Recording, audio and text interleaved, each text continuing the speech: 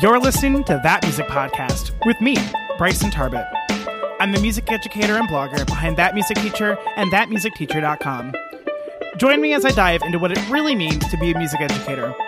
I hope that you're able to find a nugget of inspiration each week as I share my favorite ways to create purposeful instruction through active music making.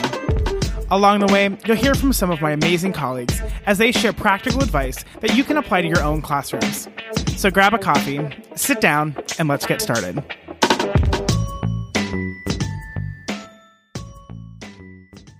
This episode is brought to you by my free guide on 5 ways to better serve students with exceptional learning needs. It can be hard to try to best serve your students with exceptional needs in the music classroom, but it doesn't have to be. There are some simple steps that you can take to help your students while also taking some of the stress off of your shoulders.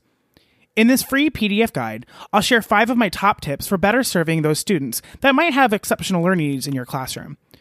To claim your free PDF copy, head on over to thatmusicteacher.com/exceptionallearners. I cannot wait for you to hear this conversation I had with Rachel Ammons. It was absolutely a blast to be able to talk to her and talk about her experience as an educator and as a music educator and kind of the journey that she's taken to get there. Rachel Ammons is a music educator in Central Ohio. Currently, she teaches 2nd grade through 12th grade music. She was a substitute teacher for 3 years after obtaining her bachelor's in music education from Ashland University in 2016. Before taking her full-time position, she was an assistant marching band director and a building substitute. She's now teaching in an independent school for students with learning differences, including ADHD and dyslexia. When she's not teaching, she enjoys reading, crocheting, and playing video games with her husband, Jim.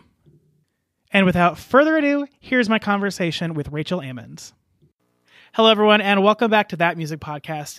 Today, I have Rachel Ammons, who is another amazing music educator, and we're going to talk about her story and kind of the journey that she's taken to become where she is now. Rachel, thank you so much for joining us today. Thank you for having me. I'm excited to be here. I'm so glad that you're here. So, Rachel, before we get started, will you tell us a little bit about yourself? Where did you go to school, and kind of what you teach and where you teach? Yeah, of course. So I became a music teacher from the music education program at Ashland University. From there, I didn't quite get a music teacher job right away. I was a substitute teacher for about 3-ish years, kind of on again, off again situation around Central Ohio. But last school year, I finally found basically my dream job. Right outside of Columbus, Ohio. I teach grades 2 through 12, and I teach in a school that is primarily for students with learning differences. We teach students primarily with dyslexia, dysgraphia, ADHD, executive function disorders, and stuff like that, and it's been so much fun. Oh, that does sound like a cool job. I'm glad that you kind of came upon it.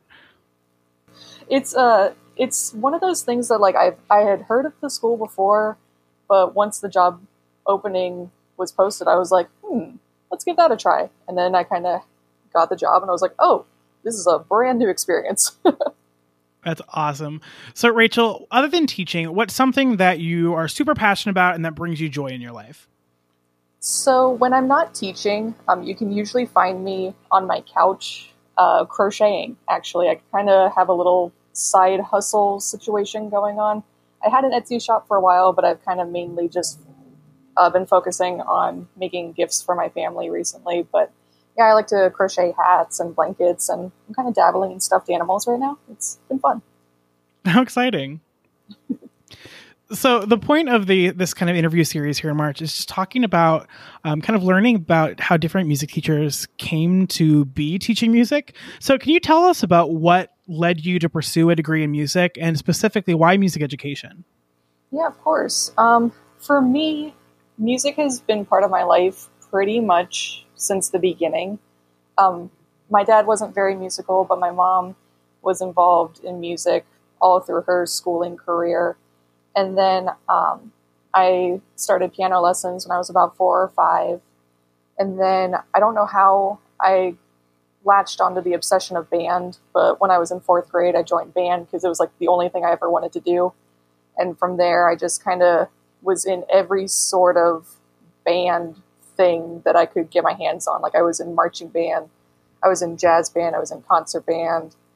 Basically, if it had band in the name, I was part of it. And then when I was thinking about applying for school, I knew I wanted to be a teacher. Like that was just kind of one of those things that I always knew about myself. But when I finally sat down and like was thinking about it, I was like, you know what? Why don't I combine these two things? And I had done private lessons when I was in high school. I had given private trumpet lessons to some middle schoolers, and I absolutely loved doing that. So I was like, you know what? Let's give this a shot. That's awesome. And then you told a little bit about your story, that kind of how you kind of ended up in your current position. But can you talk more about your time as a substitute teacher and specifically how you ended up in your current position? Yeah, of course. So when I graduated, there weren't a lot of music jobs open at the time. So I got the advice from a teacher that I respect very much. He said that I should get into subbing. And I was like, okay. And so I was primarily in just one district and subbed here and there. It wasn't something that I really enjoyed because, like, when I got my music degree, I wanted to do music. And so I wasn't doing music very much. So I kind of got out of it for a little while, took a couple odd jobs, but found myself wanting to get back in the classroom. And so for the next couple years, I really focused on subbing, getting my name out there. I was in a bunch of different districts. I eventually got a job as an assistant marching band director, which was so much fun. It was so great. It was a really unique experience for me because it was in a rural district, which I had never really had much experience with before. So it was very eye-opening for me. But once the band season was over, I was kind of back to being just a sub, which in itself was a lot of fun. But once I had that taste of being back with music, I wanted more of it. Oh, I'm sure. Yeah. So I eventually got a position as a building sub at another school closer to my home, which was awesome because the commute to the band job was like half an hour at like best traffic situation. I was like, ugh. And so I was building sub for a while. I talked to the secretary a lot. She gave me a lot of advice, let me know about openings within the district, got a few interviews, but nothing quite landed. And so I was starting to actually think about going back to school for something else. I was thinking about either special education or maybe English. But as I was looking at different programs for those two things, I realized I was going to have to basically get a whole new degree because a lot of the classes that we take for music education don't really transfer. So I was like, Okay, that's going to take a while. But luckily for me, at the very, very end of that summer, the music teacher at the school that I'm at now just up and left. Like, it was a complete surprise. There was basically 2 weeks before school was about to start. Oh, my goodness. Yeah, it was a whirlwind moment. My friend actually teaches there, and she's like, hey, I heard about so-and-so leaving. You should put your name in. I think you'd be great here. I was like, okay. So I submitted my application, had a couple interviews, got the job, was in orientation 2 days later. It was a whirlwind. I'm sure it was. It was crazy and exhilarating and so much fun all at the same time, but also very terrifying. I'm sure, just the whole process, getting your own classroom, but then having very little time to get ready, I can only imagine, especially with such a wide grade span. Yeah, and the special population of kids that we have, because I'd never even considered dyslexia in the music classroom until I got this job. I was like, oh yeah, that's a thing. That's really interesting. So as you probably know, I spent my first pretty much a year out of undergrad, subbing as well. And that's kind of why that music teacher happened, is because, like you said, I missed the music classroom. While I wasn't subbing for quite as long as you were, I missed being in that music classroom. And then, if I have a sub position in the music classroom, I'd get really excited about it again. I'm like, really kind of miss the music teaching that we work so hard for in undergrad. Yeah, exactly. So I'm glad that you ended up finding some place that not only that is a music job, but someplace you feel so strongly attached to. Yeah, it's been an amazing ride. Like, just from last year to this year, even with this year being as different as it is, it's just been it's been an amazing opportunity of growth for me to work with these students in such a large age range. And just really watching them grow has helped me grow. I'm sure. So in your time as a teacher, so whether it was when you were subbing or in your time as a music teacher, what are some of the biggest lessons that you've learned? I think the one that sticks with me the most is, it's one that we always talk about, but it's that no two students are the same. And it sounds so cliche because we talk about that all the time. But I would teach one lesson, and then I'd do the same thing with another class the very next day. And I would have students the first day really getting it, really engaging with the material, really having a lot of fun and getting their hands dirty and getting in there. But then the next day, I would have the complete opposite. And there's nothing that I did that was any different. It was just that particular group of kids just didn't quite latch onto it the same way. And so really getting in there and seeing that happen is like, oh, okay. No two classes, no two individual students are exactly the same. And in that one class could be fine when I see them next week. They could have just been having an off day. I know that is one of the biggest things, is because I think we all know that fundamentally, that everyone is different and that, every class is different, every student is different. But then when you actually see just how the smallest things can have completely different interactions or different reactions with different groups of people, it is so weird. And you really have to wrap your head around it, even though, we logically know that no two students are the same. But then looking at the actuality of it can be super surprising. Yeah, exactly. And with the kids that I work with, a lot of them have the same diagnoses. Most of them have dyslexia or ADHD or some combination of the two, but they don't manifest themselves in the same way. For example, I have students who are your classic ADHD, like they're up, moving around, it's hard for them to focus on something. But then I also have students who also have an ADHD diagnosis where they're more the inattentive ADHD, where they're just spaced out in their own little world somewhere, but they have the same diagnosis. So even in that kind of situation, it's like, all right, how do I reach these two students who on paper are the same, but in reality are completely different? So what were some of the big things that you've learned in your time working with these students with, again, like you said, similar diagnoses, but different outcomes? How have you found can be helpful to best serve these students? I think the biggest thing is just being flexible, because especially with the students who need to be moving, just keeping the pace of the class going really helps them, but also making sure it's not too fast for the ones who either are inattentive or just not quite grasping onto the material, whatever their reason may be. So just being able to read the room and be flexible has been like a lifesaver. I'm sure, even just with my time working with exceptional learners, whether they're coming in a self-contained class or an inclusion, it's just being able to have that relationship with him, so that when you start noticing things that like, okay, this is, they're starting to act this way, we need to move on to something different, or, they're still not getting it. We still have, they still have some focus left in them. And I think it's really just, like you said, reading the room and, being flexible and realizing that what happens in class A doesn't necessarily have to happen in class B the same way. And just kind of, again, I know we keep going back to treating every student like they're different, but just being aware that you're not going to be able to teach the same thing the same way all the time and reach all of your students.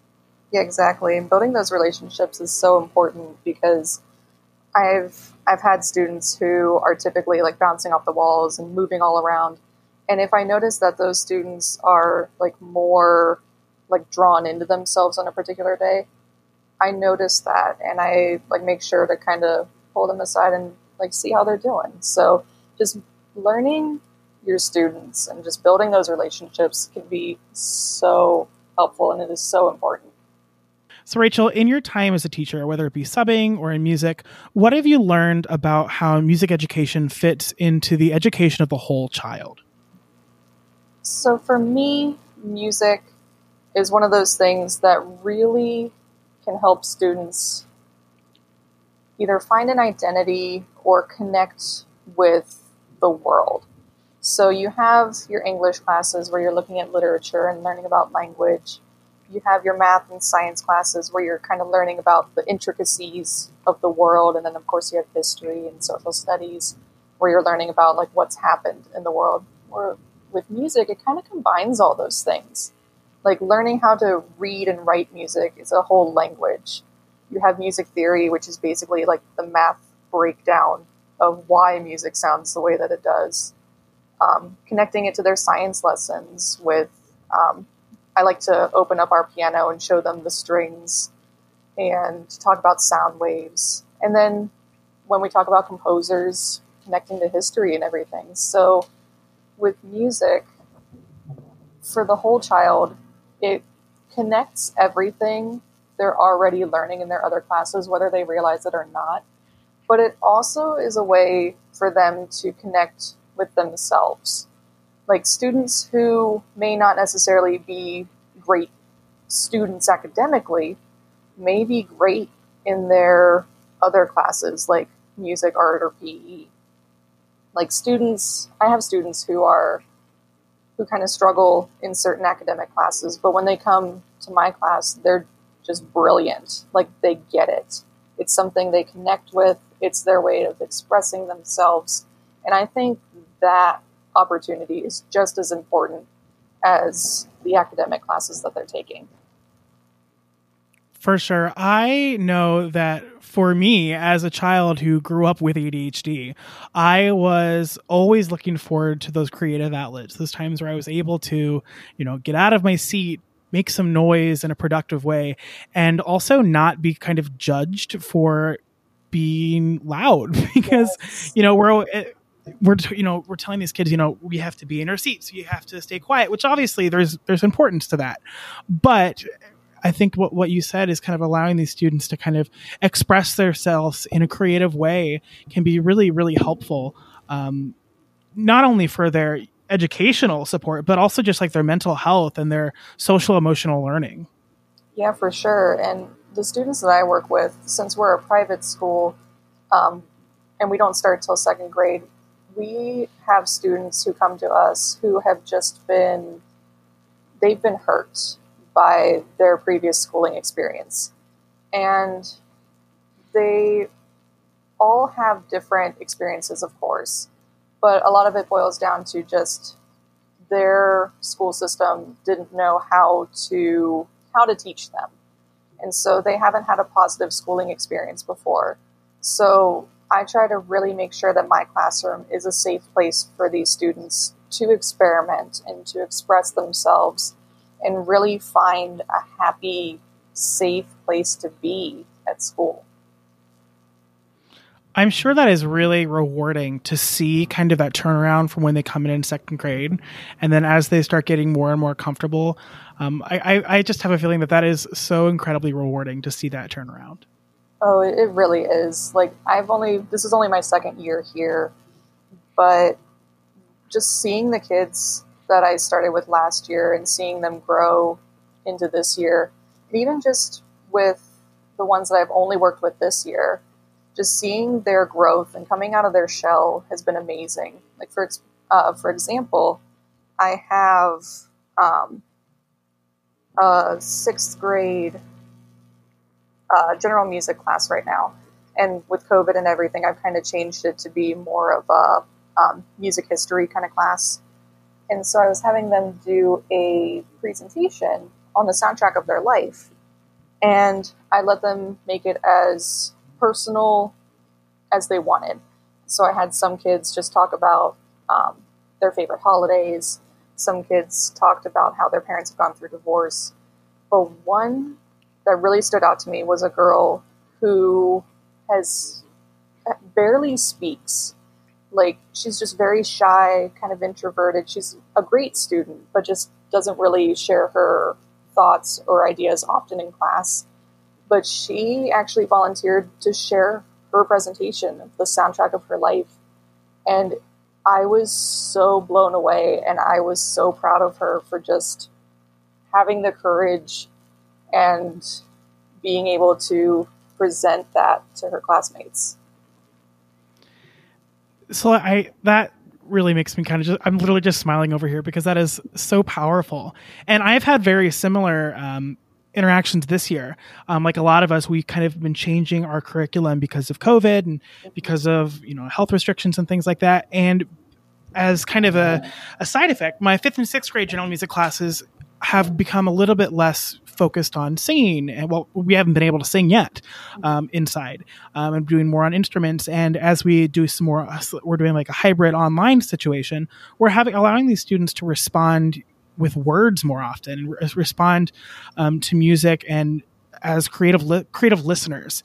And that's something I've been really surprised by some of these students that I really just thought didn't enjoy being in music. And they just, it wasn't their thing. Seeing them be able to blossom just because the way that I'm asking them to be musical is more appropriate for them. That is something that I will totally be taking with me into a post-COVID world. Yes. And I love the phrase that you used, creative listeners. I'll have to remember that one. That's a good one. I've been really surprised because some of these students, like I did one specifically in an assignment where I gave them a piece of music and I just said, create a 5-paragraph story or however long you want to make it, that you think would accompany the story. And some of them were pretty simple, like, the farmer went down here. Yeah. And then some of them were like really in depth. Like I'm looking at this and I'm thinking it's like J.K. Rowling or something. Like it was awesome.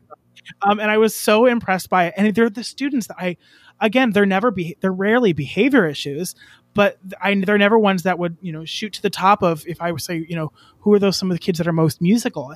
And it really is kind of a shot to the face. I have to think, these kids are musical. I just haven't been giving them the best opportunity for them to be musical in the way that they are.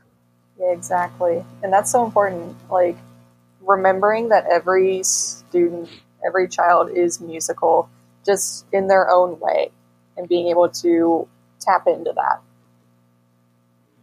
Exactly. And that's something, we logically know that every child is musical, but finding a way to really let them understand it too. Because just kind of like you said, when your kids start coming in 2nd grade, they could have had some bad experiences. When we get kids in the music classroom, they could have been told that singing is for girls, or that they're tone deaf or things like that, and we really have to kind of go against that and kind of, like you said, create that safe space so that they can be musical in the way that they are.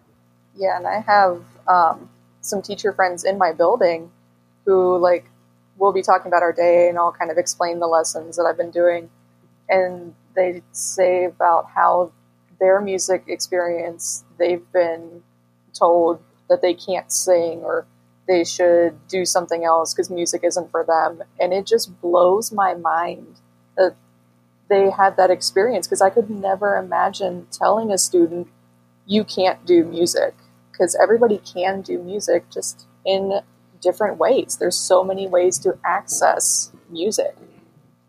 Exactly. And I think we also need to remember that we need music listeners. If we have all these artists and all these composers and stuff that are making this music and nobody's listening to it, then, we have to have music listeners. They are a part of the art form, for better or for worse in different ways. But, they're part of the musical art form. They are consumers of the arts, and they're part of it. They're being musical in just a different way than we are.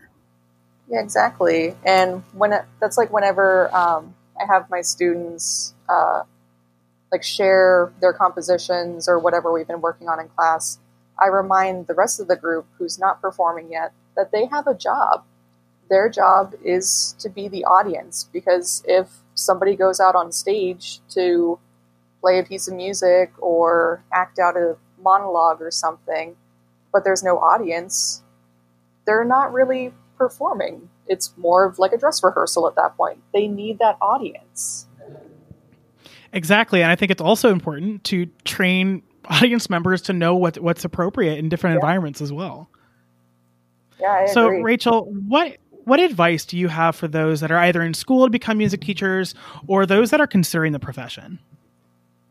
I think the biggest piece of advice would be to never stop learning, because even outside of school, it's so important to be open to new ideas.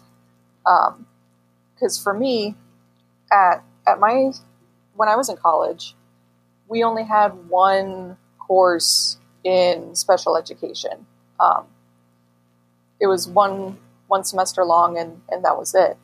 And so I wasn't quite prepared for my particular job because I just didn't have the training. Yeah. So being willing to be open to new experiences, be willing to seek out information, because a lot of people don't, or a lot of music teachers don't really know how to work with the population of students that I have. So I've had to kind of seek out the information for myself. So I think for students in music education or who are considering it, just remember that it's a never-ending learning process, and it is very rewarding once you remember that you are not going to have all the answers when you get that diploma. Exactly. I love that. Our music degree, especially here in Ohio where we are, it's K-12, music, band, orchestra, choir, it's everything. So obviously there's going to be some things that you're going to be more prepared than others. So I love that you're, talking about being a lifelong learner and seeking out that information, because I think that's really important. The information is not going to necessarily find its way to you. You need to take the initiative and look for it. Exactly. So Rachel, where can we find more of you online? So this year, during all the lockdowns, I decided to start my own blog. So you can find me at musicclasswithmrsa.com. You can also find me on Instagram at musicclasswithmrsa.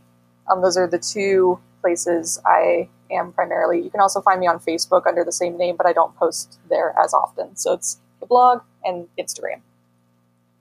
Awesome. And you can also find Rachel as a blog contributor at thatmusicteacher.com. Yeah. I'm super excited that she's part of our blog team. It's been so much fun. All right, Rachel, thank you so much for taking some time and talking with me today. I really appreciate it. Oh, thank you. This was a lot of fun. All right. Thanks, Rachel. If you found this episode helpful at all, I would really appreciate you leaving a review on iTunes or wherever you listen to podcasts. Not only does this help me understand what you find most helpful, it also helps more music educators just like you find the podcast. To check out the show notes for this episode, including any links mentioned, head on over to thatmusicteacher.com/show notes.